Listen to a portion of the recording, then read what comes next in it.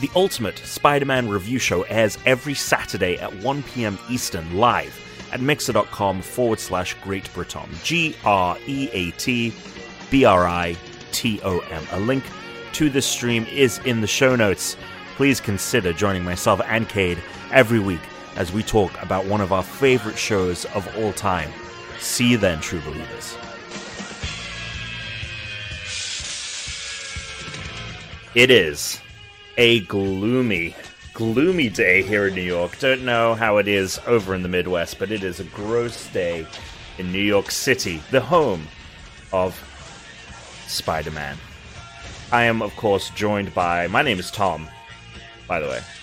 I'm, of course, joined by the ultimate spectacular, the amazing Cade Onder. Cade, how are you today? I'm great. It is a little gloomy here, too. It's been cloudy all week. Have not seen the sun since last Saturday, probably. Oh, interesting. Yeah. We've had some really nice days, and every Saturday we've done this. It's been really nice, but I'm glad that it's finally gross out, so I don't feel bad for not enjoying the weather. Yeah. And also, I got really really tan because I've been like outside a lot this past week because of how nice it's been. Yeah. Well, welcome, Cade. Thank you. I'm very excited to talk about today's episodes. Very interesting stuff, I think, with episodes 11, 12, and 13. But before we get into that, of course, last week we promised the people a Scoob review, and I know you've seen the film. Yes. Top level thoughts, little quick review here, a little Scoob review. Have you seen it? No, and I do not. I don't really have an affinity for Scooby-Doo other than the live action films, like same. And some of the cartoons. Like There's owned a lot of the VHSs, but I'm not like, oh my god, Scooby-Doo meant so much to me as a kid or anything like that. Yeah, same. I like the Batman crossover and stuff, but the Harlem Globetrotters ones were the ones for me. Those were the ones I watched a lot. Yeah. But Scoob was really bad. Like I didn't have like the highest expectations because, like I said, I'm not like the biggest Scooby-Doo fan. But I still enjoy it when I do watch it or whatever, and something to watch with no new movies coming out. But Jesus Christ, there's some things in that movie that just don't make any sense. Like, wow, at the beginning of the movie when they're getting their little origin and how they all meet. It's like Halloween, and Shaggy's already met Scooby-Doo, and they're going trick-or-treating, and some kids take their candy, and they're like, "Candy rots your teeth!" And the kids throw it into this like haunted house, and then run away, which is fine. It was kind of funny. And then the rest of the gang shows up, and they're like, "Hey, we saw what happened. Can we help you?" And they're like, "Yeah." Well, they threw it in the house, and they go inside the house. And, of course, the door locks behind them, and then the ghost attacks them. Per usual, right? Yeah. And then... Classic Scooby-Doo shenanigans. yeah, exactly. And then they stop the ghost, and, it's actually a person. But, like, he's flying around and all this stuff, and they don't really explain how he was able to do that, which is whatever. It's a kid's movie, whatever. But then they open this closet, and they're like, oh, man... He's been hoarding all these LCD TVs in this closet. Okay. And I'm like, what? What's the connection? Why? Right. What?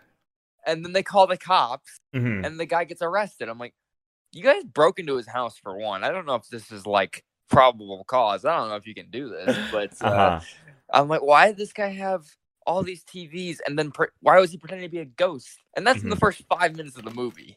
Oh, okay. That's just the beginning. Yeah, and then just the rest of it, I mean, is pretty bad. Like, there's not many jokes that really land. There's a lot of just and thens, and it's just I'm really disappointed. And Will Forte is not a good Shaggy. Oh, Will Forte plays Shaggy. Interesting. Yeah. Interesting. Now, I heard that Dick Dastardly, spoiler alert, is the ultimate villain of the film. Is that correct? Yeah. Because I love Wacky Races a lot. That was definitely one of my things as a kid that I was totally Totally into honestly all of the Hanna-Barbera stuff, like Flintstones for sure. Hmm. But yeah, so well, that's a real shame, and it's really funny that you mentioned about the fact that like they broke and entered. So someone had there was this like I was on Reddit like posting some things, and I saw this really popular Twitter thread that was basically like, any lawyers on Reddit, let me know, drop a law that people think is real, but it's totally not real. So there were things like, if you get arrested and they don't read your Miranda rights right away, like you just get off scot-free, like that's not true. Yeah. Yeah. Things like jaywalking being against the law, it's actually not a criminal offense, like all of these Yeah. different things. And so I was like, oh, this is really fascinating and like definitely useful knowledge. So I'm scrolling down, and then one person posted, most of the villains in Scooby-Doo not actually breaking the law. They're on their own property that they own. There's nothing wrong with you, like, dressing up in a mask. And actually, it's the Scooby Gang that is breaking all of the laws. I was like, I'm sure, like, the guy broke a crime because he probably stole all those TVs, but they still, like, I don't think you can use that as evidence, you know? Like, it'd be like if a cop walked into your house, like, without a warrant or anything and saw something, and like you can't arrest someone because he didn't enter legally and stuff, you know, like yeah, like they can't fucking arrest this guy. Get out of here. Guy's getting off scot-free. It was, and again, kids movie, but you know, there are kids movies that are great and don't have to be stupid, like Spider-Verse, Toy Story, Monsters Inc. Did you see Bumblebee? Yeah. Holy crap. How fucking good was that film? Yeah, I really liked that movie. Like, I know that people were like, oh, it's actually a good Transformers film, so I was kind of expecting it to be like, oh, this is passable, like, this is fun. Yeah, sure. But, like, that, for me, is gonna be, I think, like, a repeat viewing film for just if I want to throw something fun on. And the moment the movie starts, you're like, holy shit, like, they fucking nailed it. It starts on Cybertron, isn't it? Yeah, it's the Cybertron War. Yeah. And a rumor is that they're going to do like an animation, like the War for Cybertron in that style of like complete CG. And I mean, it's gorgeous stuff. If you guys, because I was burnt out on the Transformers movies, I didn't even watch The Last Night, the 5th one. But then these guys I follow on YouTube were reviewing all of them, so I was like, fuck it, let's do it. So I watched The Last Night. I refused to watch any of the other Transformers. So I watched, but I was like, you know what, I've got to watch The Last Night. I've seen that one. Cade, it's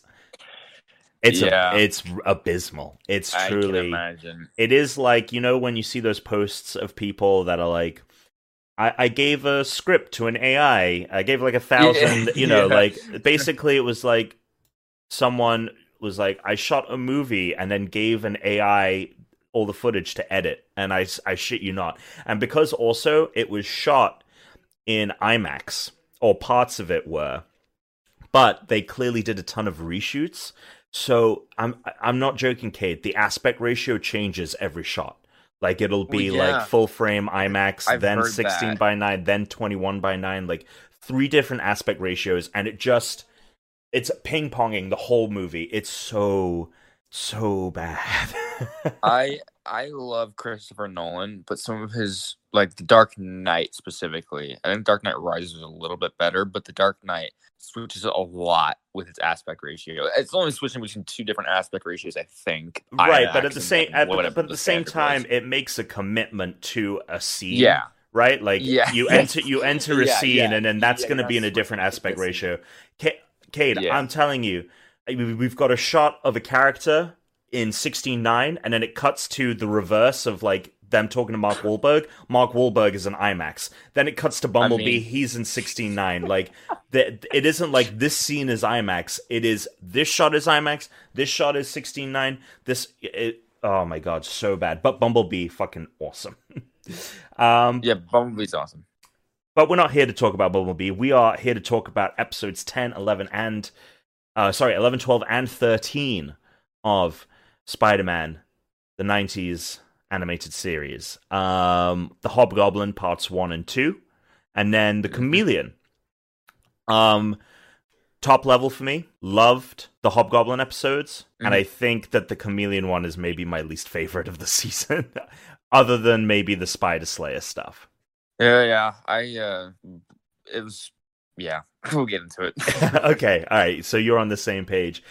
So now, of course, before we jump into talking about these episodes, I do just want to bring up the fact that the Hobgoblin being the villain here and showing up in this show's continuity before the Green Goblin, which in the comics and pretty much everywhere, like the Green Goblin, obviously one of Spidey's biggest foes, and shows up way before Hobgoblin does in comics. Yeah. Way before. I think Green Goblin is like at issue number 14, and then Hobgoblin doesn't show up until like the end of the hundreds, or maybe even the beginning of issue 200s, the 200 numbered issues in Amazing Spider-Man. So do you know why, Kate, that the Hobgoblin shows up before Green Goblin? I'm not terribly sure. First off, do you know who voices Hobgoblin? It is Mark Hamill. Yeah, exactly. Yeah. I could recognize it. Like, I think I had heard that a long time ago, but I recognized it. Like, it's not clearly him. He's not doing his Joker voice or anything, but like there's a little bit of the Joker. In it. A little. But I think it's a mark for his. I mean, we'll get into his performance and everything, but I think it's a real testament to his ability as a voice actor to have a character that's kind of similar. So there is that sinister, like dramatic, comical voice, but it's a little bit more like that's a real person kind of thing. That isn't like, he isn't an insane guy. Like, he's just like, for all intents and purposes, a normal dude in a Hobgoblin costume. Okay, so here's a post, right? So I followed on back in when I was on Facebook. I haven't used Facebook in forever.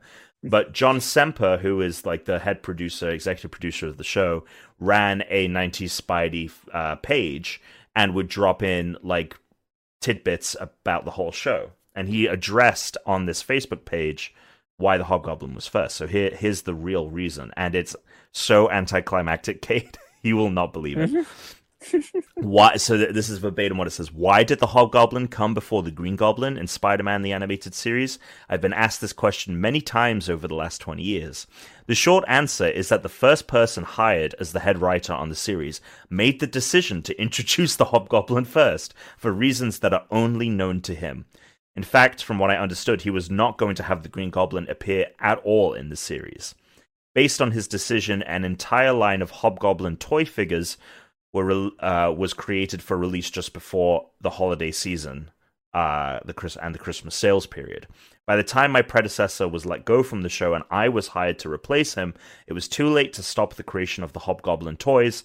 Despite my protesting and cajoling, I could not get the powers that be to agree to let me start off with the Green Goblin before the Hobgoblin. So I was stuck having to introduce the Hobgoblin first. Given all of that, I think I did a pretty good job of having it all make logical sense, but comic book purists like myself still would have preferred to begin with the Green Goblin. We all can agree, however, that the voice performance of Mark Hamill did an excellent job of making the Hobgoblin fun and interesting. And yes, we can agree on that, John. So it was basically just like a decision that was too late to reverse because of the toys. Which is usually, actually, honestly, how a lot of these things go. The toys dictate how a lot of these shows happen. I have a interesting tidbit to follow up on that too. Feel free. The wiki on this episode. This is John Semper's least favorite episode because Semper wanted to use the Green Goblin first, like in the comics. However, the story editor before Semper, yada yada yada. We get that part. And then Semper was overruled by Avi Arad. You're familiar with him, right? Oh yeah, one of the other than Amy Pascal, one of the two biggest Spider-Man producers. He's involved as much anymore, but his name is still on all of the films. Like, I'm pretty sure he's listed as like an executive on Far From Home and stuff. Yeah. But I mean, he was critical for the Raimi movies and all of that. So he's but he's probably just retiring with his hundreds of millions of dollars. And didn't Amy Pascal pass away? No, No, she didn't. Are you sure? no. Oh, Yeah, okay. I thought I had read that she had died. no. But it says Semper was quoted. Huh. I had to do the Hobgoblin first, or else Avi would have lost millions of dollars on useless Hobgoblin toys that no kid wanted. Even with our two-part episode, nobody really liked the character that much. However, Semper added, I am proud of how much I made the Hobgoblin and his goblin technology naturally segue into the origin of the Green Goblin by having Norman Osborn be the one who made the technology in the first place. So, Yeah, and I liked. yeah.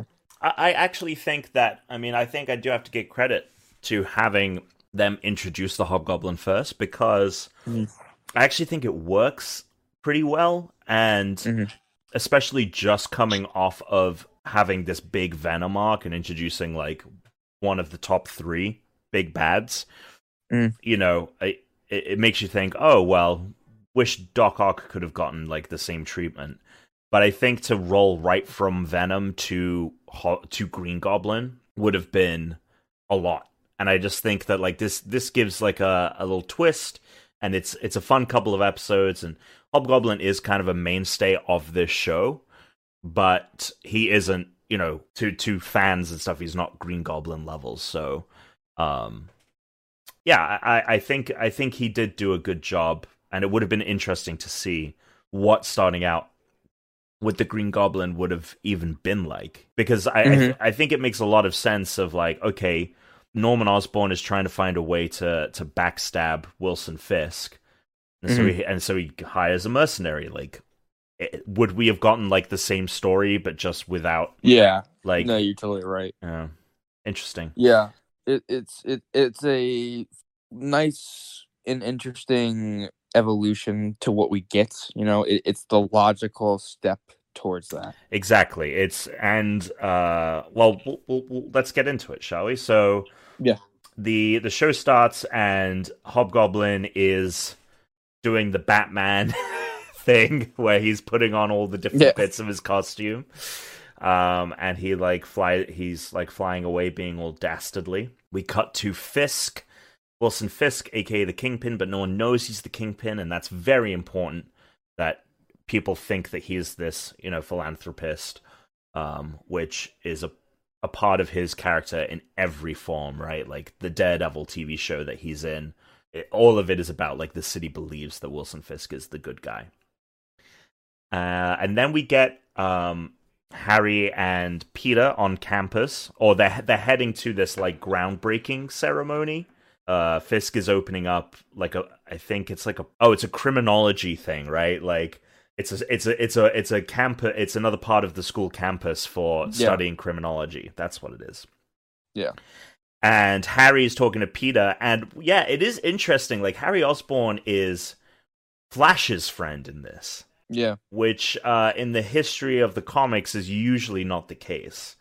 But but you know, he needs Peter to move in with him into this nice apartment because his dad will only give him the apartment if he roommates with Peter and not Flash Thompson, which I totally get.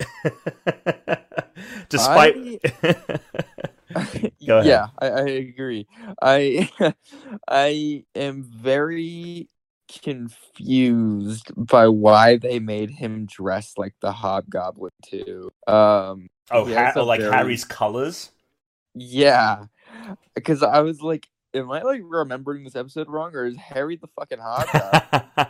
Well, to be fair, I guess you see them in the same place at the same time.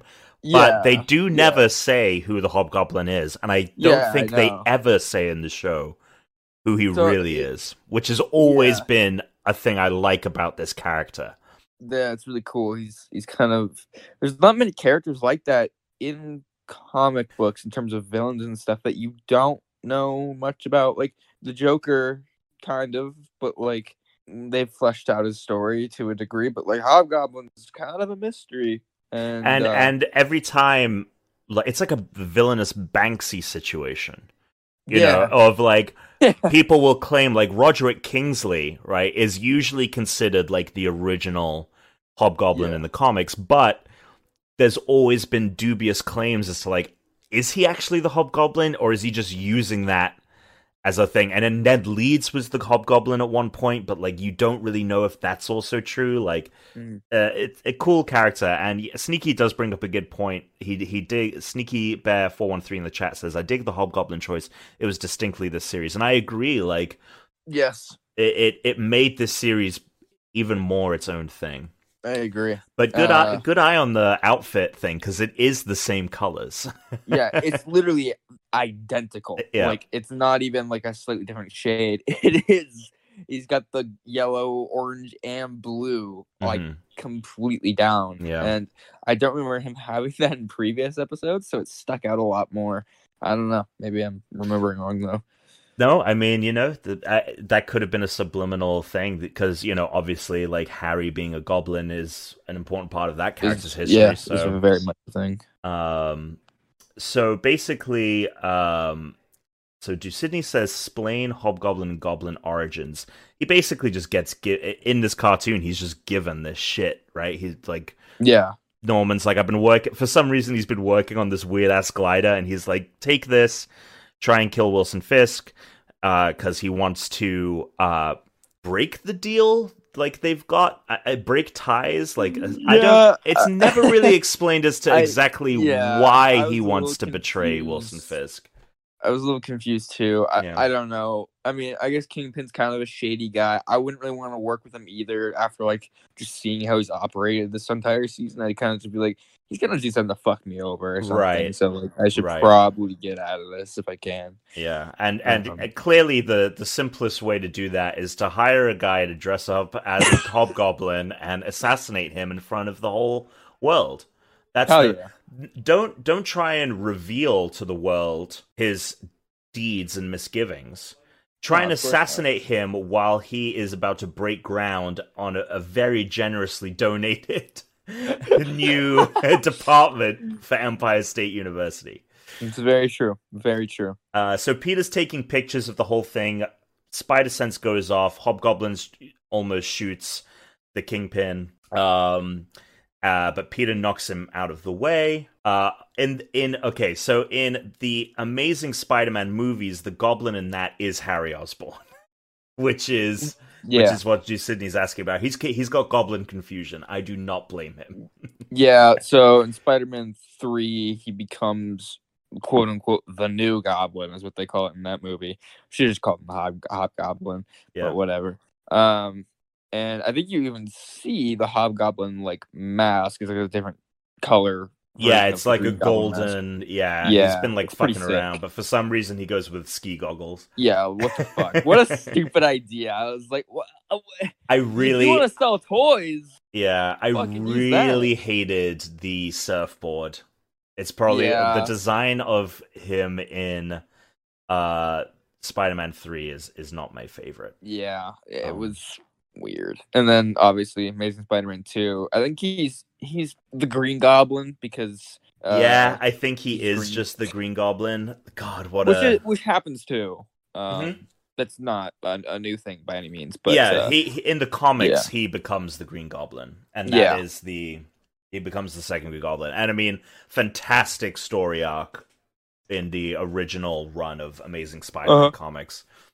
Good stuff. Okay, so yes, and as we've said, Mark Hamill is voicing the Hobgoblin, doing a fucking bang-up job here. A little bit of Joker, but he's kind of just like a seedy guy. Yeah.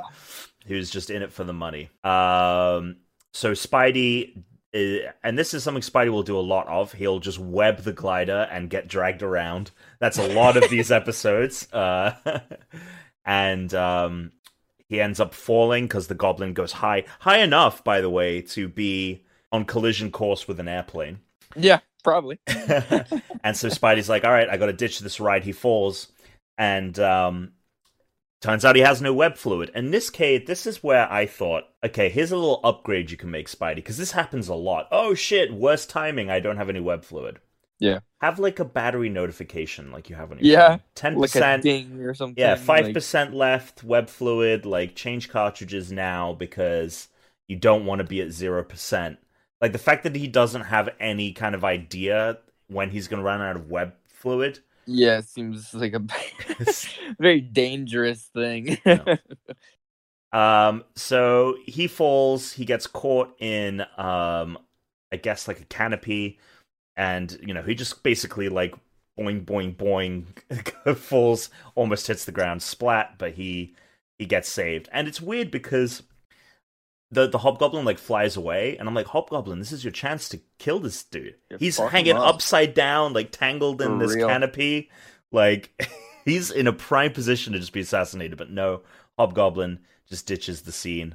Um, then Hobgoblin heads to Oscorp and confronts Norman Osborn, and Norman's like, "What the fuck? You were meant to kill the Kingpin." And Hobgoblin is like, "Oh well, I didn't think Spidey would show up." And Norman Osborn is like, "We're done here."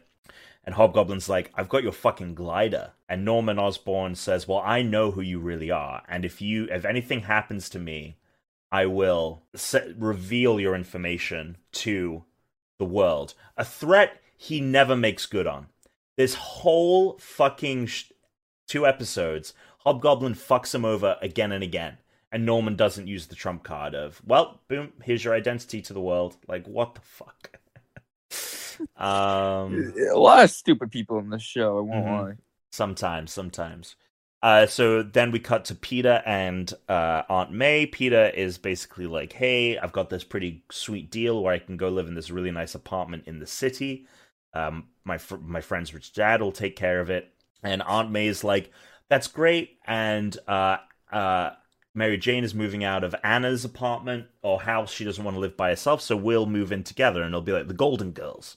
And Peter's like, this is great. This is a perfect situation. Why would we, for any reason whatsoever, try and undo this situation, which is something we'll come back to at the end of this two-parter. Mm-hmm. But, of course, Aunt May is a little bit saddened at the idea of Peter leaving, so she says that she sheds a single tear as she's doing the dishes.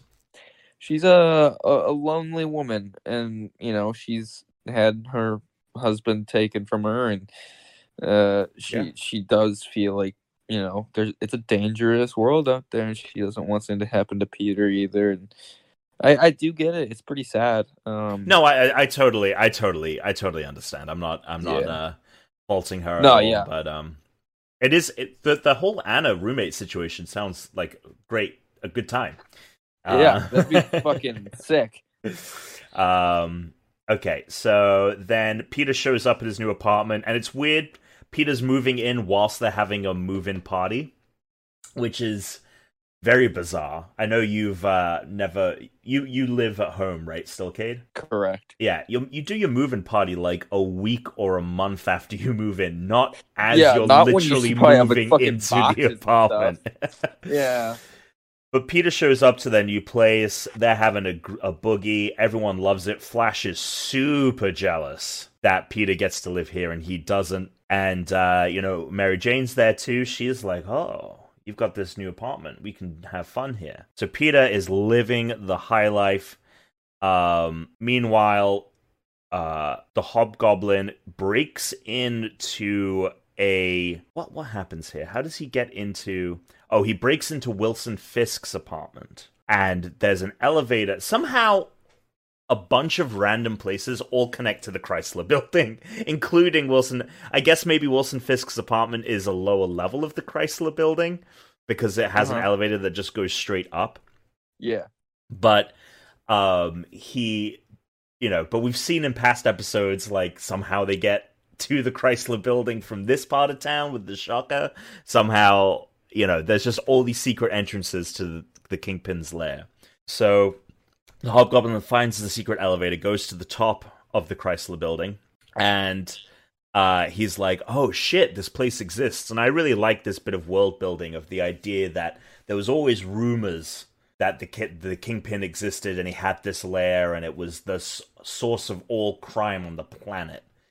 But it's a bit of myth. And I just like that little bit of world building there. Yeah. He gets surrounded by Kingpin's goons, who we know are useless, like just the worst infantry you've ever seen. But he's now trying to make a deal with Wilson Fisk and be like, "Hey, let's turn the like I want what you have. And let's turn the tides and turn this all on Norman Osborn. And Kingpin's like, why should I trust you? And the Hobgoblin's like, hey, like, there's a lot we can do together. And and also I forgot, Hobgoblin given a second glider, which is dope as fuck. He's got this two glider system. I think I like it a lot. Here's a bigger one. So maybe he doesn't have this yet. For some reason, this is coming up on like a schematic thing. Oh, Alistair Smythe has built the bigger glider, I think. Gotcha. But Alistair Smythe not trusting of the Hobgoblin, it's like the moment he sees an opportunity, he's going to stab you in the back, and Kingpin is like, dude, I got this. I'm the Kingpin of fucking crime. Don't worry. I've got this on lock. And then we get a little bit of Alistair asking, why do you wear this mask? And the Hobgoblin explains, like, the kind of the lore of Hobgoblins. The lore of Hobgoblins. Well, you see. Yeah. But that is what he does. He's like, Hobgoblins are like a sign of fear in like fantasy, and I want people to to see this like horrific face before they die, basically. Sorry. Yeah. Get destroyed, Cade. We can't say death. Right, correct. Yes. Right. Can't say die. Can't say kill. Die. No. James Bond movie right there. Can't say die. Yeah, that is going to be the next one. James Bond can't say die. Next morning, Peter wakes up and he is hungover, Cade. I don't know if you know about hangovers, but this is one of them. I don't know anything about him. He is having a rough morning. Now, of course, they won't say that he spent all day drinking. Yesterday. Of course, yeah. He looked fucked up though. He's a mess. He's a mess. And he gets a buzz. I think he gets like a call. No, like I think he knows Aunt May is on the way. So I don't know how let me play this real quick, because I don't know how that actually comes about, that he gets notified that like Aunt May is coming. The phone rings and he answers it and then starts cleaning up the apartment, and Harry sees Peter and he's like, what's going on? And he's like, Aunt May's on her way. and then he just like drops the shit the moment his spidey sense goes off. He's like, fuck this. Like, fuck! I've got no time to clean up. Pretty much. And then the doorbell rings right as that spider sense goes off. And he's like, that's weird. It's just Aunt May. And then he lets her in, and then like, fucking bomb flies in through the window. And it's a smoke bomb though, which is an important thing to note. We've got the explosive pumpkin bombs and the gas ones, and it's just a gas one. And then it knocks Aunt May unconscious, and she's taken to the hospital. And he tells her she had like a fucking seizure, which is scary. Right, but the Hobgoblin kidnaps Harry. That's the whole reason he was there at the apartment. Yeah. And basically Peter feels responsible, and classic yes, Peter feeling that guilt. Yes, sir. And then Hobgoblin takes Harry back to the Chrysler building, right? That's where it is. Yeah, so he takes him back to Fisk's lair. They put him in like a terrarium, essentially, that they hang from the ceiling. Weird, contraption. I'm like, oh, this is a weird thing to. I mean, I guess you are the Kingpin of crime, but this is a weird thing to have in your lair. Yeah. But at this point, this is when they call up. The Kingpin calls up Norman Osborn and is like, "Yo, I have your son." Do they try to make a deal? What's the outcome here? What's the whole point? Yeah. I forget Kingpin is like fucking. Harry asks why he was kidnapped, and Hobgoblin tells him, "Well, your father's rich; he's loaded." And I like that line. Harry's like, "Why have you kidnapped me?" And he's like, "It's simple. Like, your dad has a fuck ton of money. That's it." Yeah, exactly. He's like, it's not that deep, dude. Yeah. And Hobgoblin tells Kingpin to pay him for that, and Kingpin replies that he will get paid whenever he wants to pay him. And the Kingpin calls Norman Oscorp and tells him that he has a son, and that the Hobgoblin now works for him. and he wants his inventions in exchange for his son. And Norman is not sure because obviously his inventions are his life work. And yes, these hobgoblin gliders that he's been making. yeah, and so he's just like, the gliders for my son, dude. I don't know, that kid's kind of a dick. Like, fuck him. And Norman says that he can have his inventions or his son, and Yeah, he has to so it is actually, sorry, it is Norman that gives him that second bigger glider that can like fly by itself, and yeah, it can attach and detach to it. That's pretty cool. Yeah. For some reason, I thought Alistair Smythe had it because I saw he was in the episode at some point, right, but he brings up the schematics for it. I don't understand that, but yeah, Norman gives him the bigger glider. sure. But Spidey shows up because I guess he's like, I got to talk to Norman Osborn, like his son's been kidnapped. He breaks into Oscorp, finds the Hobgoblin confronting Norman Osborn, and then again, here we go, Spidey thwip right on the glider, flying around, getting tossed around, because that's basically all they can do. But this new smart glider, the one that can separate and detach, can fly by itself. It's got smart bombs. They keep talking about these smart bombs. They make a lot of jokes, Cade, about the smart bombs and how smart they are, and how they can track Spidey. Exactly. And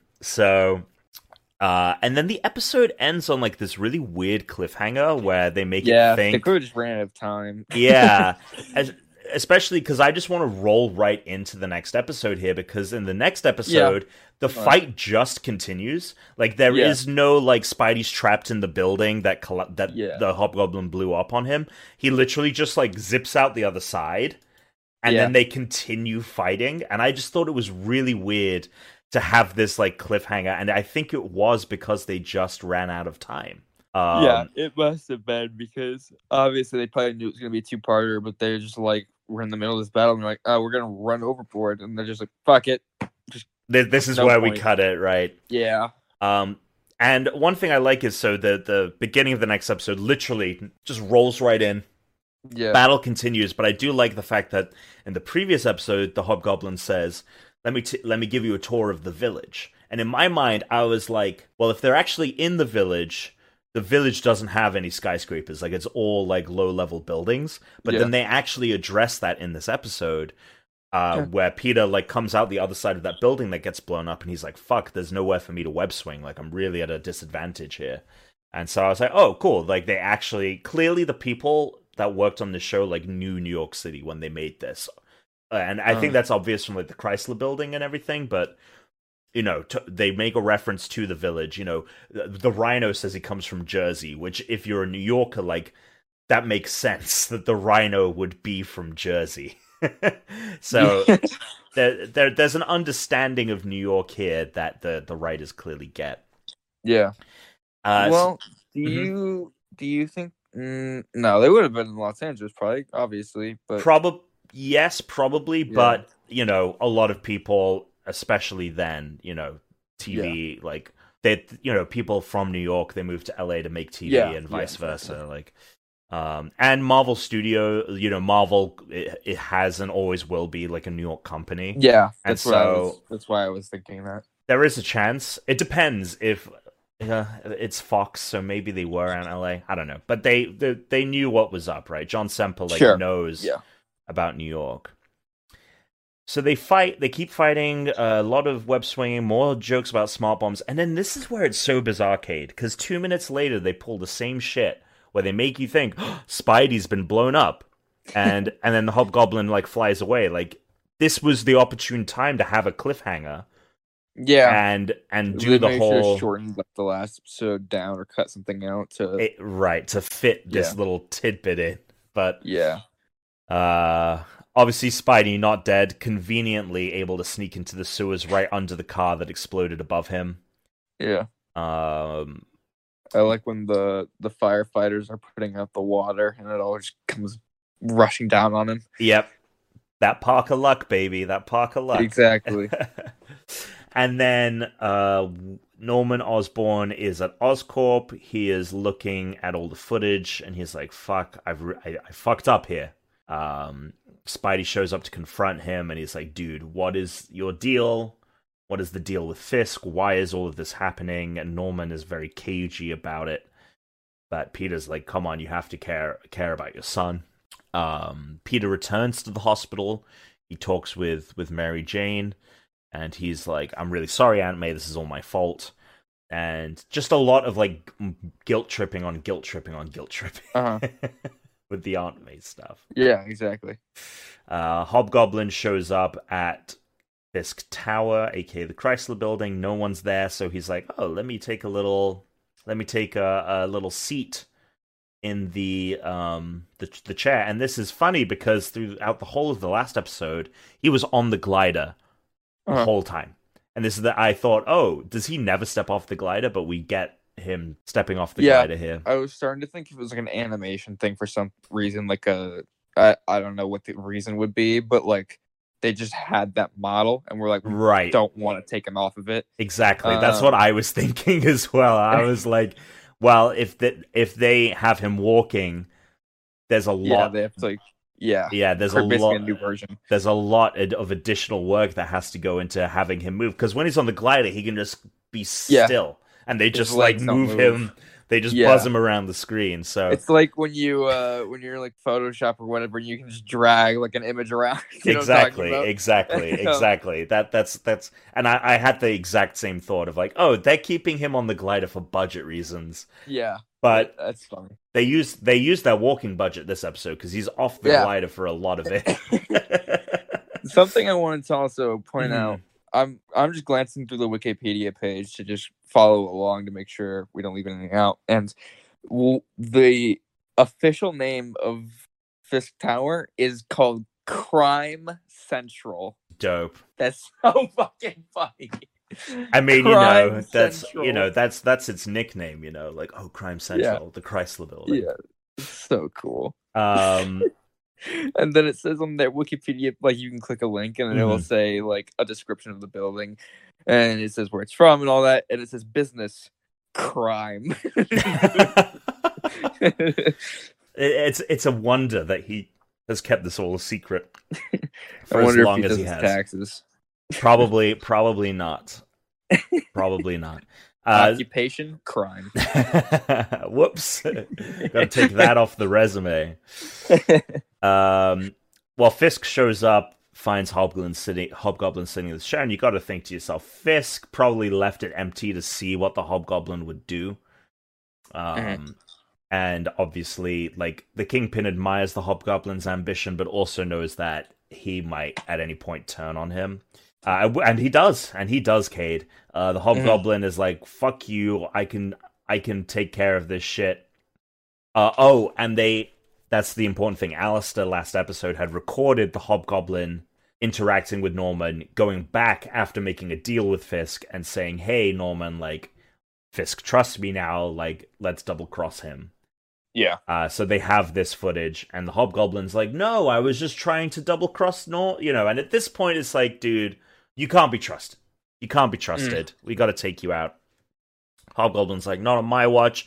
Starts throwing pumpkin bombs, and I'm like, just use the explosive ones, Gobs. Like, he throws one directly at Fisk, but it's a gas. And I was like, if you had thrown an explosive one, your problem solved. You would have just murdered Wilson Fisk, and you wouldn't have any fear of any retribution. But nope, he does a bunch of softball throws with these gas ones. And then like starts blowing the place up with the explosive ones, but doesn't actually kill Fisk, but he thinks he's killed Fisk. But they make it out of there, but the Hobgoblin's like, I'm off scot-free, I'm in control of this tower. And in my mind, Cade, I'm thinking to myself, is this really all it took to overthrow the Kingpin? I mean, these episodes, they just have this like very they want to like resolve things, and so they end up getting to the end when you have to have the climax, and they've spent so much time in the build up that everything just has to go so quick. You just have to do it. Yep. And They just needed him to be able to take over the tower, and they needed yeah, it to happen very quickly. I get it. yeah. And then Gobby brings the terrarium that's been Harry Osborn's just been hanging in this terrarium for days at this point. Yeah, is he getting food? Is someone I know. servicing him? If I was the Hobgoblin or Fisk, I would have been like, "Oh shit! I forgot I had someone up there." Like I completely forget that I had a prisoner. But Hobgoblin like brings him down, tries to like butter him up a little bit, kind of make him feel a little bit more at home. Mm. To butter him up. He's like, I have all of the data, all of the crime data in the world. Like, I don't, yeah, again, I guess, like, he thinks he's in charge of this giant crime syndicate, like, he was in a duel with the Kingpin, and now, for his honor or whatever, he's in charge of this. But he calls up Norman, he's like, I've got your son, still. And then Wilson Fisk goes to Norman Osborn, and he's like, right, we've got a real problem here, how do we want to solve this? And they're like, well, let's pit Spider-Man against Hobgoblin and have them take each other out. And then we'll forget about the whole assassination attempt, I guess. So they feed Spidey, Norman feeds Spidey some information. Spidey finds another secret entrance to Crime Central, to the Chrysler building that's located on the other side of town, but there's all these pipes and sewers and everything, and he eventually finds his way up into the top of Fisk Tower. Crime Central. And yeah, Wilson Fisk is like, great. Spidey will show up. He'll fight Hobgoblin. Hopefully, they'll destroy each other. And Hobby's there. He's just enjoying the high life. And Spidey like uses his very sticky webbing. He's got that very sticky webbing that's basically like a sludge. To stick the glider to the ground, knock it over, and Hobgoblin is like, oh, where are you, Spider-Man? He starts throwing pumpkin bombs. Spidey shows up. They have a fight. He's got these razor blades, too. He's got these like spinning discs on top of the pumpkin bombs as well. And in the fight, they actually deliver some structural damage to the part of the ceiling where the container holding Harry Osborn is hooked up. And that falls, and the Hobgoblin tries to escape whilst Spidey saves Harry from, being crushed. And the Hobgoblin escapes, and he's like, quick, let's get out of here before this whole building explodes. And I'm like, dude, I think like you're good. Clearly, clearly there's no structural integrity issues here, because Kingpin and Smythe just roll right in, and they're totally chill about the whole thing. Yeah.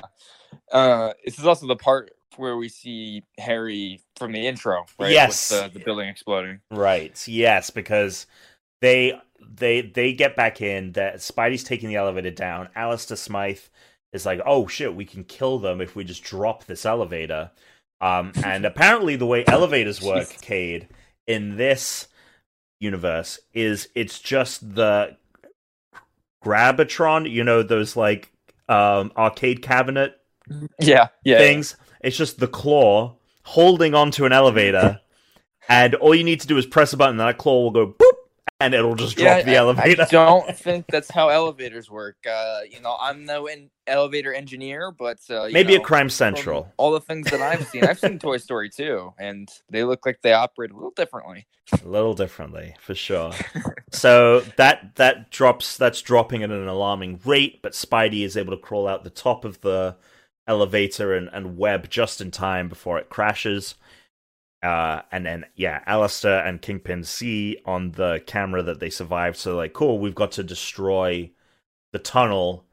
A, we can kill Spider-Man, but B, then there'll be no evidence left of this secret entrance or whatever. So they blow it up, and as you said, this is the opening, the shot in the opening, which is cut to multiple times in the opening intro, where he's running with Harry in his arms. Interesting choice of shot. And then he brings Harry to Norman, and Norman is like, I do And this, Cade, is where my adult brain, watching these, realizes what the purpose of this episode is. Because Spidey is basically like, how can you not care about your son? And Norman's like, look, dude, I have a lot of responsibility. I'm the CEO of one of the biggest companies on the world. Mhm. And I regret missing birthdays and, karate class, which at the time seemed just like whatever. But, as you get older, you realize these are the important moments in your life. And, I had to make a lot of decisions and I regret doing that and missing out. And then, and that's what Peter's dealing with May, right? Like, he keeps leaving May at the hospital. She could go at any moment. And he has this responsibility as Spider-Man. And so, as a kid, all of that shit flew right over my head. Yeah. But as an adult, I was like, oh, okay, there's a duality to these stories. There's a reason that this is happening, and there's something Spidey can learn. This is good fucking storytelling. Yeah, exactly. It's very thoughtful, and it's very Cats in the Cradle. You know that song? Mm-hmm. Cats in the Cradle with the Silver Spoon, right? Yeah. And I like the fact that Norman he feels like a really good mix here of, unlike someone like and I'm not criticizing Willem Dafoe's performance because I really like Willem Dafoe as the Green Goblin. Yeah. But I truly don't think, I never get the sense that he actually cares about Harry in the original movie. Yeah. Like actually cares. Actually cares? Yeah. I don't know. It's hard to say. Like, there's a little bit of it in that he doesn't want... Okay, so there's obviously the moment when Harry comes back from Aunt May at the hospital and sees Peter and MJ having a moment, and he comes home and he's telling his dad, he's like, I saw this and it just broke my heart. And Norman's like, I'm gonna fix this or something. Like, and Harry should have been like, you know what? What are you gonna do? Are you gonna murder my friend? Yeah, what? And I'm not sure I understand. Whoops, Siri thought. Siri, I got activated at some point. That's fine. And then there's also obviously the moment when he dies, where his last words are "Don't tell Harry," right? And that's why Peter kind of lives this lie the entire time, not telling Harry that his dad was the Green Goblin, and that he was, a bad guy. So there's a little bit of it. It's just maybe not as direct isn't even the right word, but front and center maybe as it could be. Yeah, no, totally. Yeah, I mean, you make good points there. But obviously this is a TV show. Like, we're getting multiple episodes. We're seeing, and he hasn't he's not the Green Goblin. Like, he hasn't been Green Goblin this entire season. Yeah, exactly. Like, we're getting Norman not as the Green Goblin, whereas we get very little of that, obviously, in the Spider-Man movie. Hi has Cupquake. Why? I can't even read that name, but thank you for jumping into the chat. We are talking about Hobgoblin Part 2 of 2. We're about to wrap it up here. And I thought this episode was done. I thought, okay, cool. Now Peter will drop off. He'll have learned his lesson. Peter will drop this off. He'll go to May and be like, I've got to figure out a way to be here for May and be Spider-Man at the same time. Yeah. But no, Cade. The Hobgoblin shows up for one last ride. And he flies in. He literally just swoops in, throws a pumpkin bomb, and then tries to peace. Yeah. He's a fucking asshole. But we do get, they did this, obviously, for this important moment of Harry's about to be crushed by some debris, and Norman jumps in the way. Showing, like, okay, Norman does actually care. Spidey, fortunately, stops it from crushing both of them. And then they start fighting outside of Oscorp. But there isn't any real fighting. Hobgoblin's like, I'm not dealing with it. Oh, I think he... Oh, that's right. Okay, so Peter crawls up on top of one of these towers, and Hobgoblin comes to dive down, but Peter jumps out the way. Hobgoblin knocks his glider, and then we get Cade. Did you recognize this sound effect, Cade? I don't know. So the Hobgoblin knocks into the knocks It's a into smokestack, right? into a smokestack, and he starts like tumbling away, and it cuts to his face, cuts to the hobgoblin's face, and he goes ah, like he does this scream. It is the same scream from Venom when it's tweaked a little bit. But if you go back, it's the one where when Venom is when Eddie is getting separated, I think, from the symbiote at the end. Yeah. With the Sonic from the shuttle taking off. Yeah. It's the same sound. Yeah, it's just slightly different, but it's the same. At first, I was like, "Is that the Scorpion scream from when he's like ah?" But no, it's the Venom scream. That's interesting. I didn't know that. The show does a lot to cut around its budget constraints for, being a Spider-Man show. It still had a lot of restrictions, it seems. Oh, absolutely. Absolutely. We get back to the hospital. The doctor chastises Peter. He's like, where the fuck have you been? Like, your aunt has basically just been, on the edge of death. Also, and Mary Jane's not happy with him either. But he's like, I'm gonna figure out. He's like, don't worry, this is the end of that irresponsibility, which, of course, we know is not the case. And then May wakes up, and she's like, oh. She's like, Peter, you just can't live in that apartment. Why? Because I got attacked by a hobgoblin? No, because it's so messy. You're so messy. You don't have anyone to tidy up after you. And then Peter's like, I guess I'll move back home. And I'm like, no, dude, you fucking don't give Aunt May an inch on this one. You've got a dope new apartment. You're not moving back to fucking Forest Hills in Queens. Like, that's an insane commute for school. It's an insane commute. You got a cushy deal. You got to figure something out. But he decides that he's going to move back home. And then we have like a final moment of him thinking about the hobgoblin, and like for some reason this episode also ends with like the hobgoblin flying into the moon, which is how the Venom episode ended. Yeah. And I'm like, are all these episodes going to end with like the moon with the face of the villain that Spidey fought? Works once, maybe not twice. I don't know. Like, yeah, it was interesting. Sneaky Bear says, give Aunt May 0 inches, ... save them all for Mary Jane. I agree. Jesus Christ. But I tell you what, maybe Mary Jane's the hobgoblin. She's wearing a yellow top. She's got blue jeans. Entirely possible. Damn. Entirely possible. We never see them in the same place at the same time. You're right. He never tries to kidnap Mary Jane. Ooh, did we just figure it out? Okay, so that's the end of the Hobgoblin Part 2 of 2. And then we have just a very bizarre episode, I think. Especially because it introduces S.H.I.E.L.D., which I just completely forgot happened in this show. I remember it, but I thought it was a lot more... a lot more? Yeah. I'm not gonna lie to you. I fell asleep in the middle of this episode. I don't blame you. I woke up and saw the helicarrier, and I'm like, "What the fuck happened?"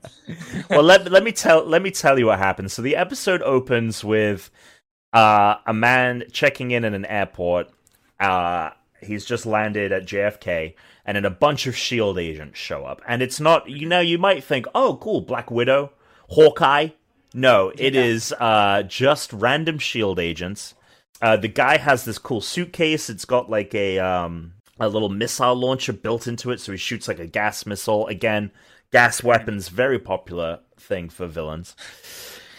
He starts to escape. He runs down the hall. He bumps into a maintenance worker and steals his identity. And he's got this belt buckle that can capture people's images and then just turn him into that, which I thought was cool because in the comics, it's all like masks and, it's like Mission Impossible, like these face masks and stuff like that. Yeah. But anyway, so I like this, but the belt buckle becomes like just like a huge glaring plot hole for the rest of this episode, and we'll get into that as he assumes multiple forms and everything. But he captures the identity of this maintenance worker at the airport. He gasses him. He steals a helicopter, flies away. But S.H.I.E.L.D. is chasing them in their own helicopter. They're flying all over Manhattan. The helicopter crashes. And it's a big fucking explosion, too. Yeah, it is a big... Like, people definitely died in that building. Yeah. And Peter unwittingly saves the chameleon because he doesn't know what's going on. So he saves the chameleon escapes, and he changes into his actual chameleon form, and he's kind of Nazi looking, you know what I mean? Like a little bit... Yeah, he looks like Red Skull with just a white face. Yeah, which, you know, problematic. Anyway, then we cut to Peter running into the Daily Bugle at a tremendous speed. He is so excited to talk to J. Jonah Jameson, and then we're introduced to Betty Brant for the first time, who, again, didn't know that they had her in this. And I'm pretty sure, right, she wasn't in any of the previous episodes. Who? Betty Brant? Oh, right. Yeah, I don't think so. Yeah, like suddenly Jameson just has Betty Brant as his secretary for the first time, and we've never brought her up in past episodes, but despite the fact that we've spent a lot of time in the Daily Bugle, it doesn't matter. Yeah. People are crowding Jameson's office because it was one of his newscopters that crashed. Plus, he's got this event coming up, and he's like, I can't deal with this. I have to go to the tailor's. I have to get a suit. Peter runs into the elevator with him as he's leaving the building, and he's like, hey, I want to be the photographer that's there at the event. Jameson's like, I get one photographer, and I'm not using a freelancer. And Peter's argument is, but this could win me the Pulitzer Prize. I'm like, this isn't how negotiations work, Peter Parker. You don't tell the guy that you need something from what this situation can do for you.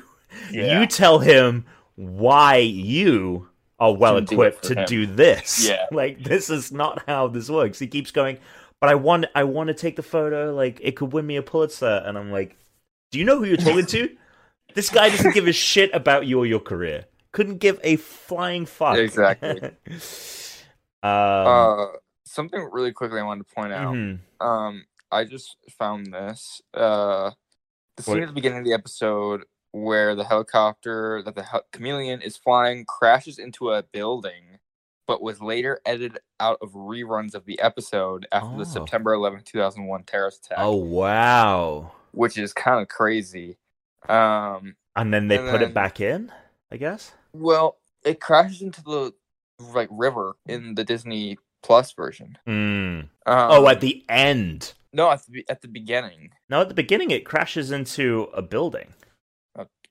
It totally crashes. But the helicopter at the end of the show does crash into the river and explode. And I thought that was strange. I was like, this isn't how helicopters and rivers work. Yeah. But you're right. But the J3 chopper in the beginning does crash into a building. Yes. I was fading in and out of consciousness. Yeah. Yeah. And then another thing I also saw is, according to John Semper Jr., when Nell Carter, who is the voice of Glory Grant, recorded her lines. Glory Grant, not Betty Brant. Whoops. Yes, that's who you're thinking of. Yeah. Right. So I was like, Betty Brant was in this? Man, I really am fucking crazy. It was in the middle of the O.J. Simpson murder trial. When Nell Carter went into the studio to record her lines, she was all fired up against men. Somehow, John Semper Jr. became the main male target in her sight. She didn't know him, but she decided that Semper was going to be the recipient of her fairly long, loud, I don't know what that fucking word is, but tirade against men and against violence towards women. All Semper could remember of that day is having to listen to a blistering attack on the male gender, of which, according to Semper, he was the sole ambassador in the room at the moment. As Nell ranted and raved, Semper didn't utter a word because he thought he would just make things worse. I believe it. I mean, and kudos to her, I guess. So how was she involved? Did she know OJ? No, I think she just saw. She was just mad at it, right, upset. right. Yeah. Interesting. Okay. Yeah. Wow, fascinating stuff. Well, I mean, she's great. I mean, that energy obviously brought to the character. Yeah. She's a very go get 'em kind of person. Yeah. And is Glory Grant, is she in the comics? I don't think so. Like, is this just a character that's standing in for... I think it's Oh, a I don't think it character is. made for the show. No, she's in Oh it. no, in the comics, Glory Yeah. Grant moved in the same apartment complex Peter Parker lived in, and the two became friends. As a neighbor of Peter Parker, Peter then helps to secure a position as J. Jonah Jameson's secretary at the Daily Bugle, replacing Betty Brant. Glory Grant, Betty Brant. You can see why, and they have the same job. You can see why I confused them. That's interesting. And it is interesting that they didn't have Betty here. And maybe they did want to obviously like have a bit more of a diverse cast here, and that makes sense. Sure. But, you know, I just was like, I thought, Betty Brant is black in the show. And that's why I thought it was just Betty Brant. But no, sorry, Glory Grant. Okay, so Peter and Jonah leave the Daily Bugle. Jonah gives him a chance because he's got a little bit of a soft spot for Peter and says, "You have until we get to the Taylors," which is a great line of dialogue. And Peter's like, "Woohoo!" Like, he's super stoked about this. Mm-hmm. As they're leaving, the chameleon is hiding in the shadows. He takes a picture of JJ with his fucking stupid belt and turns into him. And very, very good that J. Jonah Jameson wears like a long coat to hide the belt. And you would think that the chameleon would figure out a way to hide the belt more. Because that is a dead giveaway that you are the chameleon. Mm-hmm. On top of that, how do people not figure that shit out? Because there's multiple points in this episode where people, like, if I was them, I'd just be like, is he wearing a belt? Not the clone, not the replicant, you know? But people do not use their best sense of judgment in this episode. They are constantly falling for the chameleon shenanigans. And I'm like, dude, he's got the belt. He's the one with the belt. Anyway. No, you're right. It stands out like a sore thumb. Like, I went to school with some...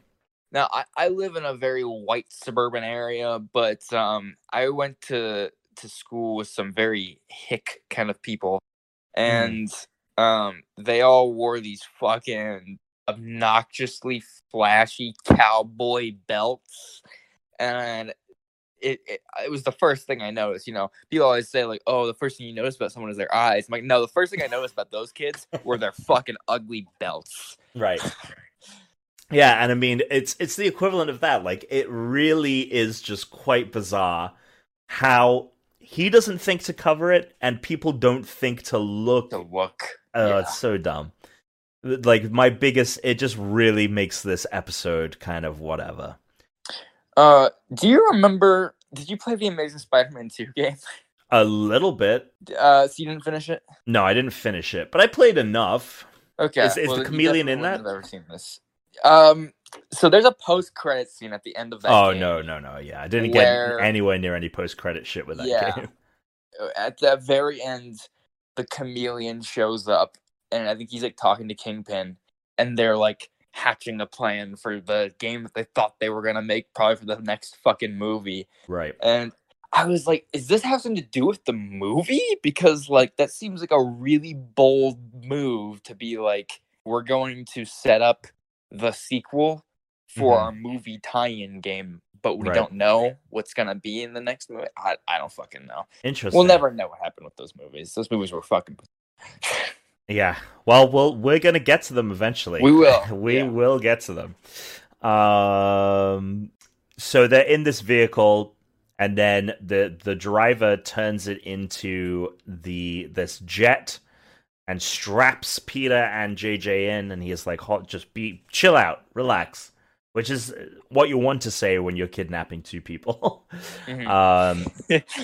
But he gasses them, he flies the vehicle up into the sky. When Peter wakes up, he's in a holding cell. He decides to sneak through the ventilation, and then we have and then he passes like all these. He's like, this must be a school for assassins, because he passes and he sees through like a slit into a training room in the ventilation, and they're doing like target practice. So he's like, "This is a school for assassins."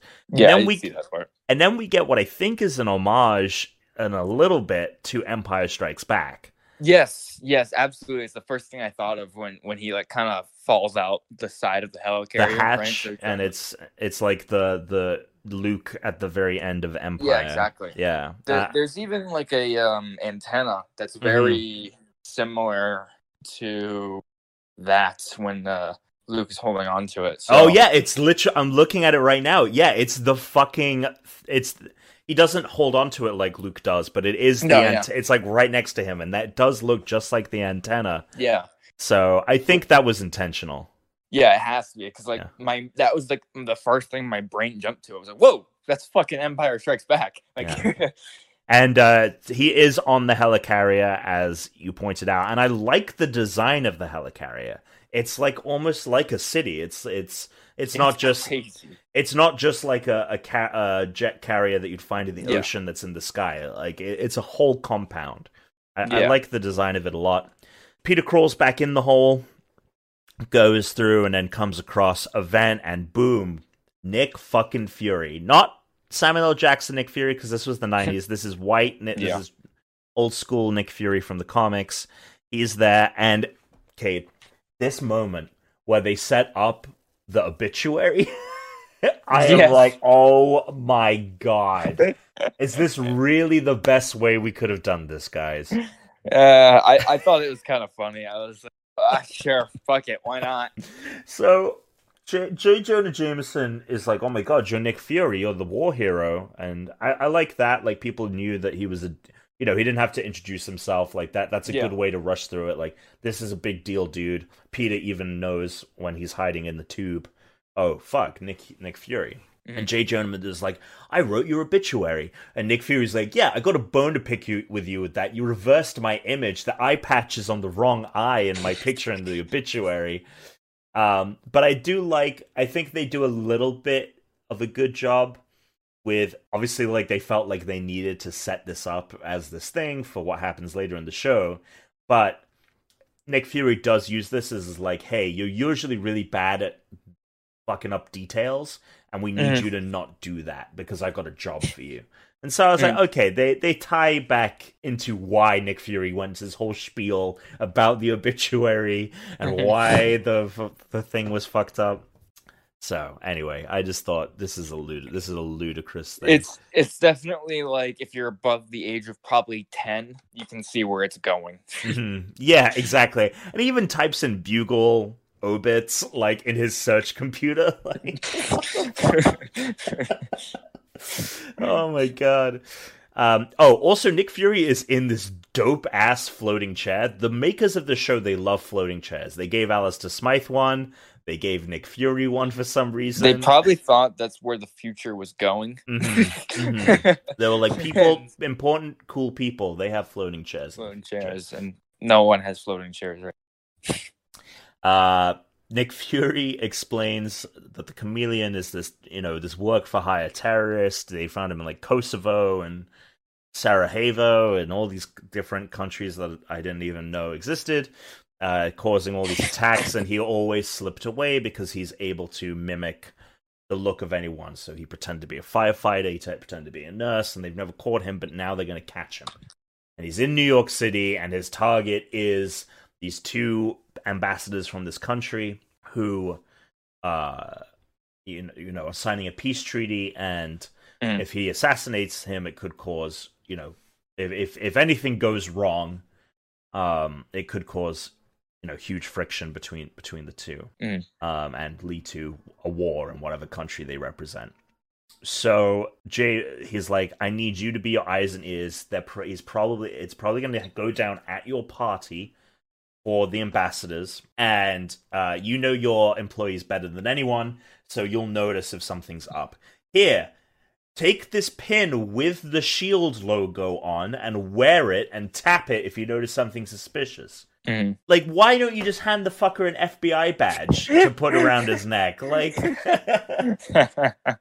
oh, I get that they make it like, oh, SHIELD is a secret, not even the FBI and CIA know about them, but still, If It I was the still looks, chameleon.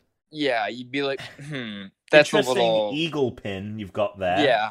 I didn't know you were such a patriot. I know, like I've never seen you wear this at all, especially because I've been you, I've been Yeah, your I've body. literally been inside of your body.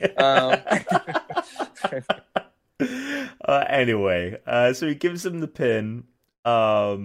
Jonah's like, okay, here's a chance for me to be a hero.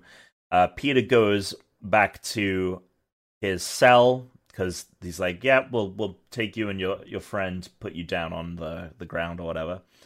We don't have time to get into the fact that they kidnapped the implications of kidnapping these people. Like, what was Peter thinking? Like, what would you tell him happened? Whatever. Back at the Bugle, the chameleon is just taking fucking selfies of each of the employees with his belt.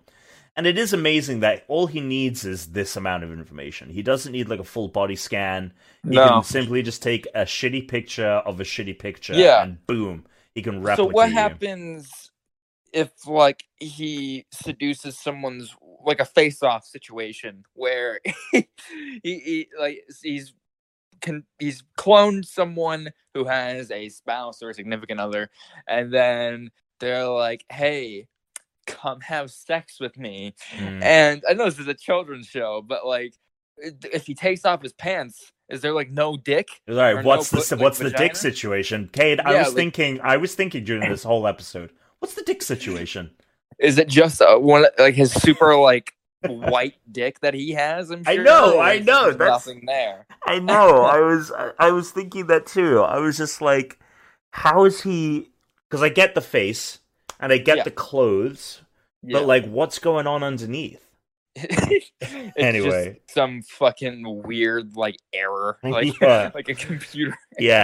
Missing no from Pokemon. Anyway, so he's in the office. He's taking the pictures. Glory Grant comes in, basically is like, "Hey, like, do you need anything before the thing?" And he's like, "Yeah, I need all the security details." She's like, "I gave those to you already." And he's like, "I need them again."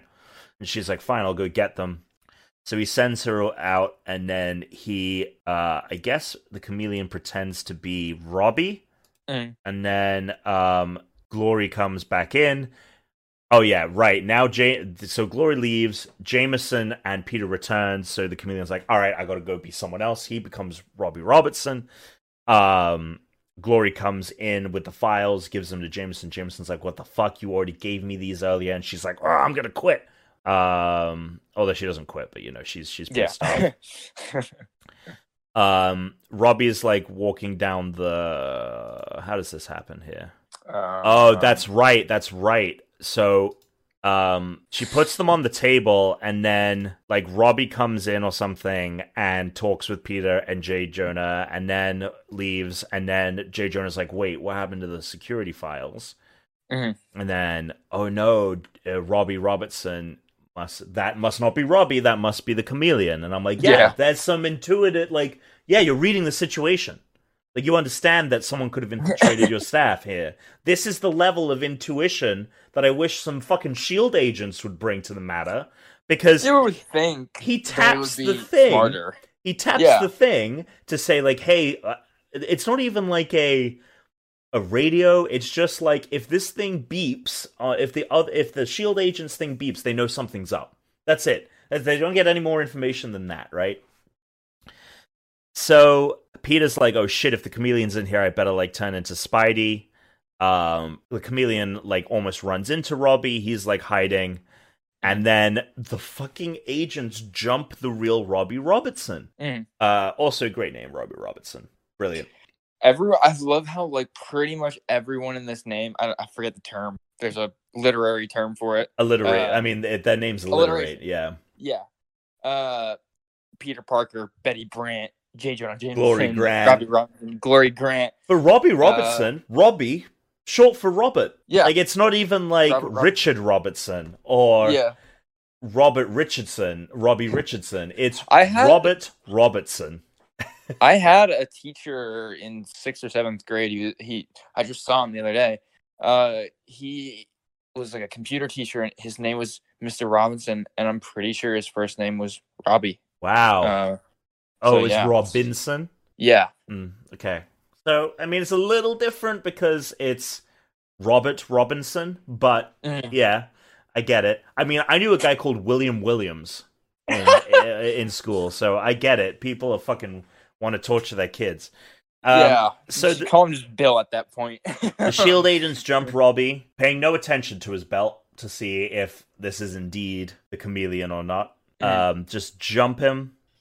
Spidey's crawling through the halls. He sees them covering Robbie, and he knows, oh, his spider sense doesn't go off, so that must not be the chameleon. You guys are fucked up. Nick Fury's like, why the fuck is Spider-Man here? Take him out. He tells the SHIELD agent to take him out. Right, and then the agent's like, oh, no belt buckle. You must not be the guy. Spread out. So Chameleon Robbie is walking around the building, turns into Glory Grant, but someone notices the transformation happen. One of the SHIELD agents notices. So Chameleon is trying to escape. Spider-Man is like tailing after her, but the Chameleon like gasses Spidey. And she escapes. The Chameleon escapes as Peter Parker. That's how he gets out of the building. And as he's leaving the building, he runs into Mary Jane, who has come to invite Peter. And this is tragic shit, man.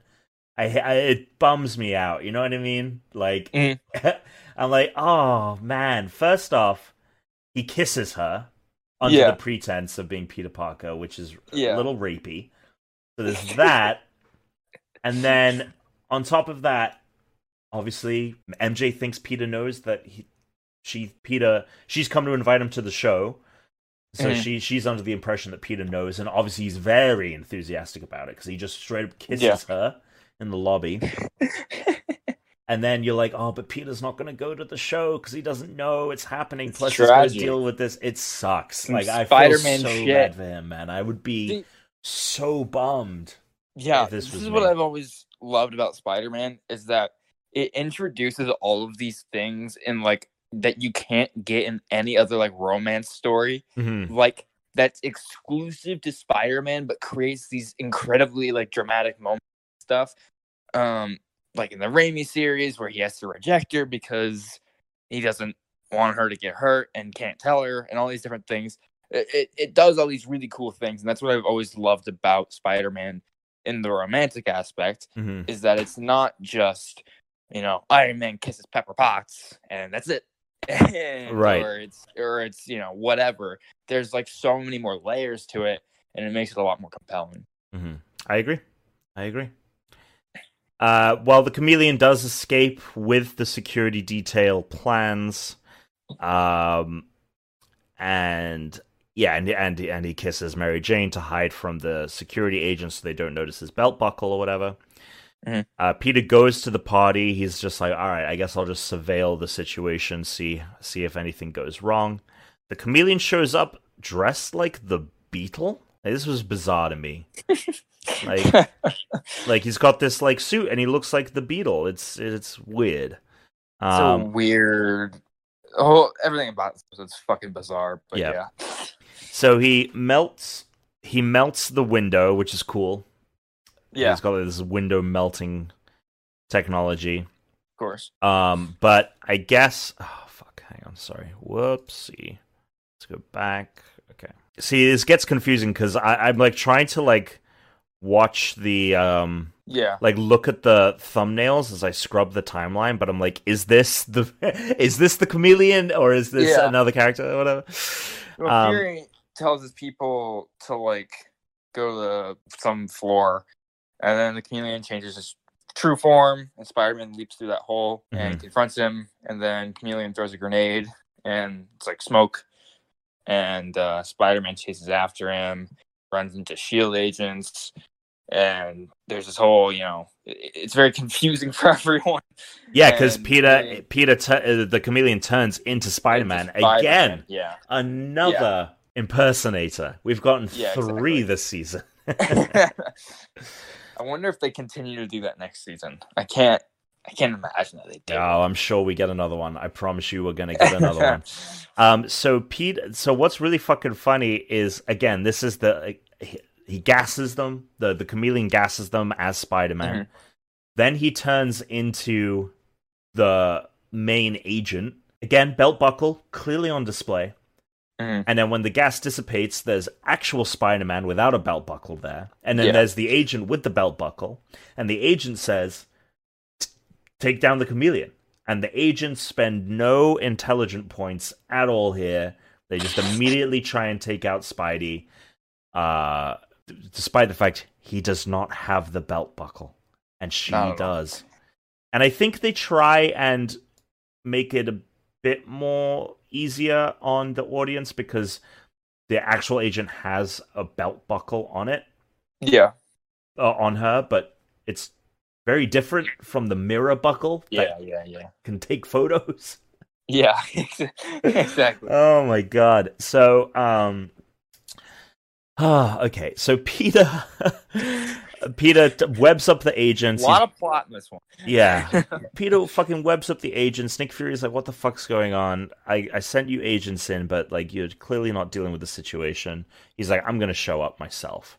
I'm gonna try and take care of this situation. Mm-hmm. So the chameleon sabotages the gas line. Oh my god! The chameleon sabotages the gas main of the building. Mm-hmm. And that. So then the chefs are like, "Oh no, we cannot!" Like I shit you not, this is like the fucking French impression the guy's doing. He's like, "Too sweet. I need to fix the gas. You guys need to." Do that. So the chameleon pretends to be a J3 employee and is like, I have to go check out the gas. Sure. And I don't understand. We'll get to it in a sec. But then it cuts to Mary Jane at the play. Mary Jane sees, and again, this was clearly taken for Spider-Man 2. This whole like she notices in the audience he's not there. She's in a period piece like in Spider-Man 2. This one's a Shakespeare play. She's playing Helena in fucking I don't remember the name of the play. In Helena? No, I have no idea. Is that what it's called? No, it's not. A Midsummer Night's Dream. Oh, it is Midsummer? Okay, gotcha. Yeah. So, but she's pissed. She's pissed off at that's why. So she's pissed off that Peter missed the play because she thought that he was going to show up because all that stuff. So this was the chameleon's plot. He turned off the gas so a J3 employee could go down there to turn it back on, and then he could kidnap the J3 employee to impersonate him so he could get to the top floor. A weird way to go about that. I don't know why they didn't just have him like kidnap a J3 employee and imitate him, and he had to do this whole thing to lure him down and turn on the gas off. Whatever. So he arrives up on the third floor. The main agent, I forget her name, but it's not Black Widow or anything like that, shows up. But Peter's spidey sense goes off, so he's like, oh, the chameleon must be here. Who is it? And the chameleon, as the agent, is like sneaking around. But as the J3 employee, maintenance guy is sneaking around. But the main agent, she gets to J. Jonah before him, and therefore is able to prevent the chameleon from making his move. Peter sees the group going up to the roof. He sees the Jonah is gonna and the ambassador is gonna be whisked away from the party. Basically, like, shit's too hot right now. Like, we just need to get you out of here. We can't. We tried under pretenses, making it seem like nothing was wrong, but we just need to get you out of here at this point. At which point Nick Fury shows up, and this is brilliant, Cade. So Nick Fury shows up, and he's like, I'll take it from here. And Spider-Man's there, and he looks, and he's like, wait a second. And then about 1,000 back and forth cuts happen. Yeah. Like, an ungodly amount. We just needed the one to show... Yeah. Obviously, the eye patch is on the wrong side. Right. The chameleon. Right. It's like, okay, if you notice that, why did you not notice he's wearing this fucking ridiculous belt? I know. It's like, Because he's not, if I'm correct, like, Nick Fury doesn't have... Okay, well, to be fair, Nick Fury is wearing, like, a dinner jacket that's covering the belt. Sure. But but, also, Cade, I'm realizing here's another fucking glaring issue. Yeah. So, he's Nick Fury dressed in Nick Fury's dinner jacket. When did he capture Nick Fury's image? He captured Nick Fury's image from the obituary. Just his face. Which is just his face, and in the obituary, is it the dinner jacket he's wearing? No, it's his, like... It's his uniform. Uniform, yeah. So, how did he clone the dinner jacket? Did he? I don't even remember. I thought he was... In this scene, he's I guess he must have cloned Nick Fury and then put on a dinner jacket. What the fuck? Because he's wearing, and it's really bizarre. And the real Nick Fury's on his way in a helicopter. And then the chameleon is like about to assassinate the ambassador. Spidey jumps in. And if I was Spider-Man, I'd be yelling, "It's the chameleon! The eye patch is on the wrong eye." But Spidey just decides to try and tackle what everyone else thinks is real Nick Fury. Oh, God. And then, as he's getting tied up, about the 5th or 6th line he wants to say is, that's the eye patch is on the wrong side. At which point, because I'm a dumb S.H.I.E.L.D. agent, I'd be like, well, is the Spider-Man the chameleon? Whatever. But anyway. So they're like, oh shit, it is the fake Nick Fury, and he was like going for a gun. And then Spidey... Yeah, so Nick Fury's like going for a gun. The agent realizes, oh shit, the eye patch is on the wrong side. And then, and then the real Nick Fury is in the elevator, and he buzzes up, and he's like, I'm on my way to the roof. So the agent's like, oh shit, this is the chameleon.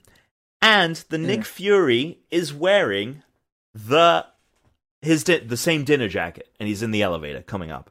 So, how the fuck did the chameleon get this costume? Because we know that he uses the obituary picture, but... I really don't fucking know. Like, I mean, it's a kid's cartoon, so it doesn't matter, but it is a huge plot hole. It's just... This whole episode is just a fucking piece of nonsense, I'll be honest. Yeah, I completely agree. And, oh my god. So Spidey breaks free. He's like, I'm going to try and take the chameleon down. The chameleon's like, all right, I just got to abort the mission at this point. He jumps in a helicopter, and then the main agent shoots the rotor. And this is that moment. This is the scene, Cade, that you said was they didn't want the helicopter to crash into the building because of 9/11.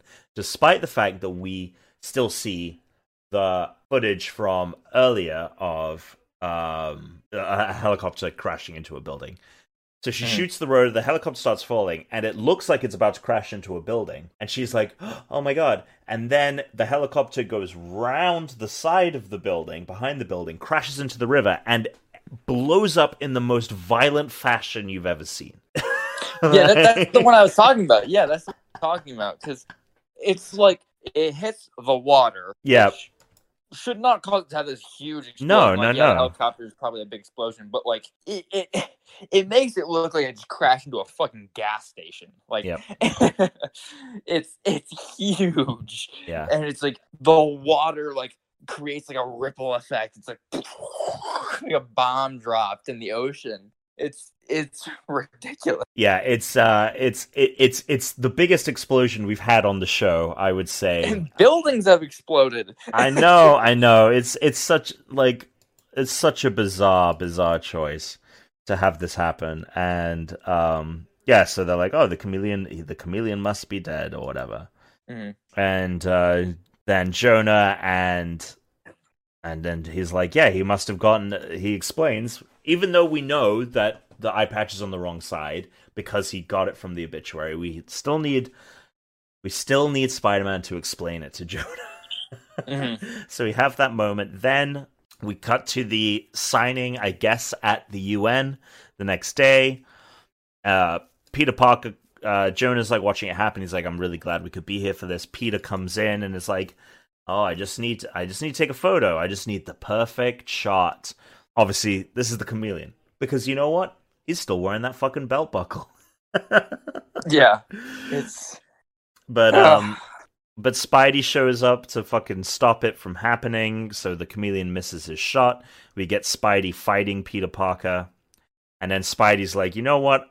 I'm going to put an end to this. He punches the belt buckle, destroying it. The chameleon kind of shifts between all the different people he's been and then passes out. So this thing is like altering his molecular structure, right? To make people think that, because at first I thought like maybe it's just like some kind of cloaking tech.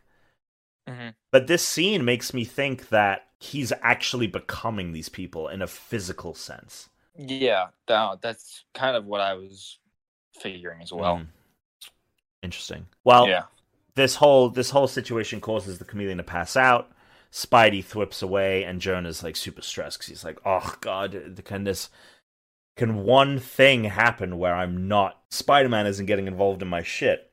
The police take the chameleon away from the UN, and Peter's watching from the rooftop, and then Nick Fury shows up and is like, "Good job, Spidey," and then pieces.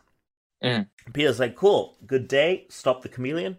He goes home, Mary Jane's at the door, he's like, "Great, awesome, day's looking better," and she gives him a big old slap for not showing up at the show, and he chases after her, and the episode ends with him trying to explain to her, "Hey, this is what happened." And and I tell you what, Cade, I did not think that there was a lot that happened in this for an episode that feels like nothing happens.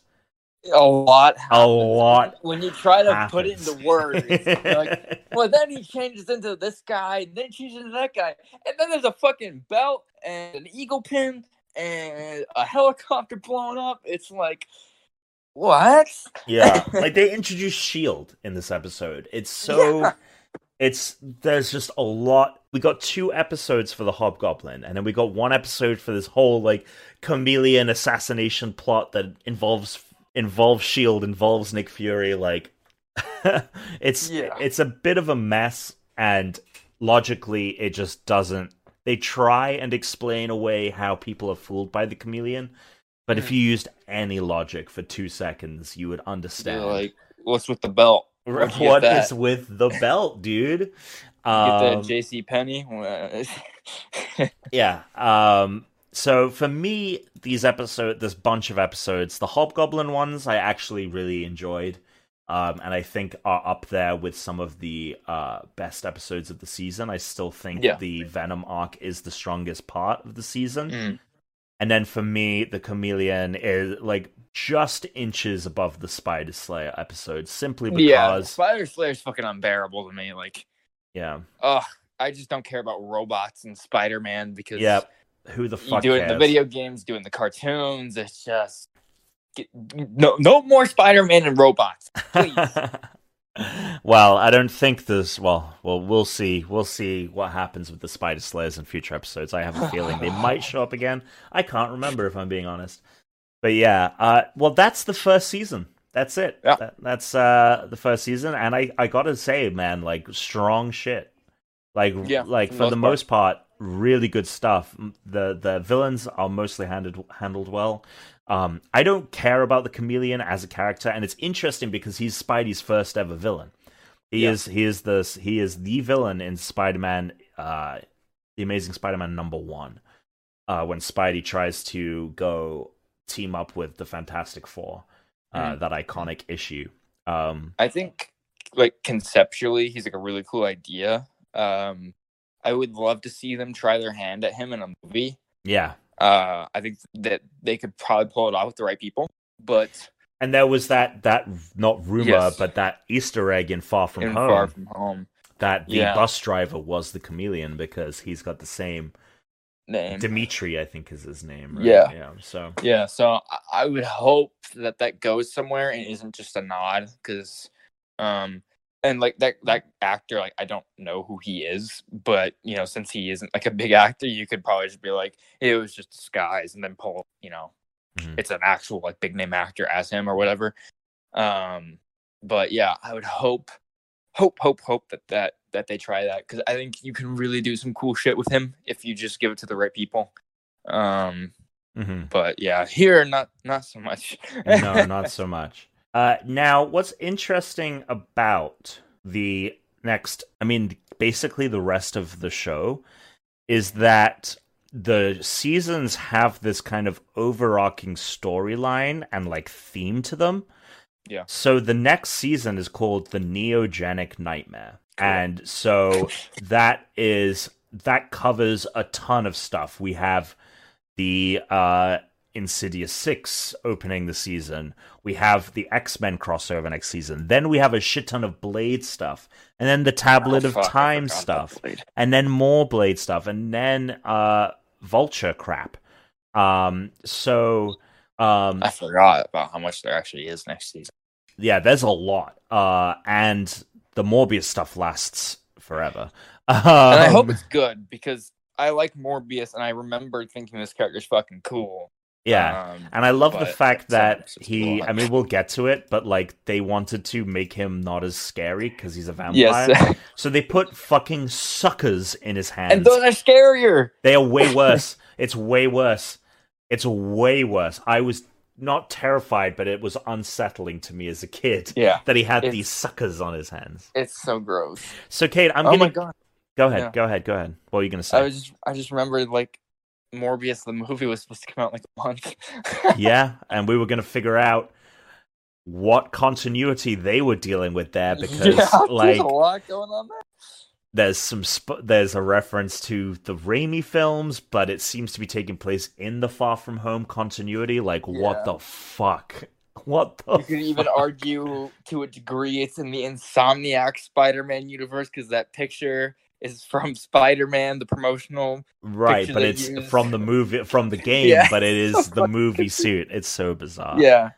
Okay, so I'm going to give you the option here, Cade. So the next couple of episodes we have Insidious 6 parts 1 and 2. Mm-hmm. Then we have Hydro Man as a one-off. And then we have the X-Men 2-parter. Okay. So I'm thinking that we split up those bunch of episodes into 2 and have 2 and 3. But do you want to do Insidious 6 and Hydro Man, or do you want to do Hydro Man and X-Men all together? Insidious 6 and Hydro Man, because I feel like there's going to be a lot more talk about the X-Men stuff.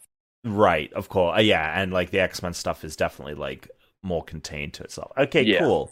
We'll do that. So the next bunch of episodes are episodes 14, 15, and 16 on Disney Plus. Also, if I don't know how you're watching it, but the episodes 1, 2, and 3 of season 2. So that is the Insidious 6, not the Sinister 6, and we'll get into why that is next week. And then, obviously, Hydro Man, who is a very important character in the show. Probably the most important villain at the end of the day. I remember that episode, and I was like, holy shit. Do not want to spoil for where this character goes, but he might be the most important villain in the entire animated show's history. Yep, and then we'll do X-Men the week after that. Cade, thank you for joining me this week. I always appreciate you waking up as early as you do to do this. We're making our way through it, man.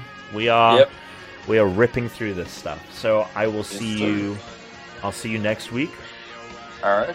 Until then, true believers, have a web swinging day.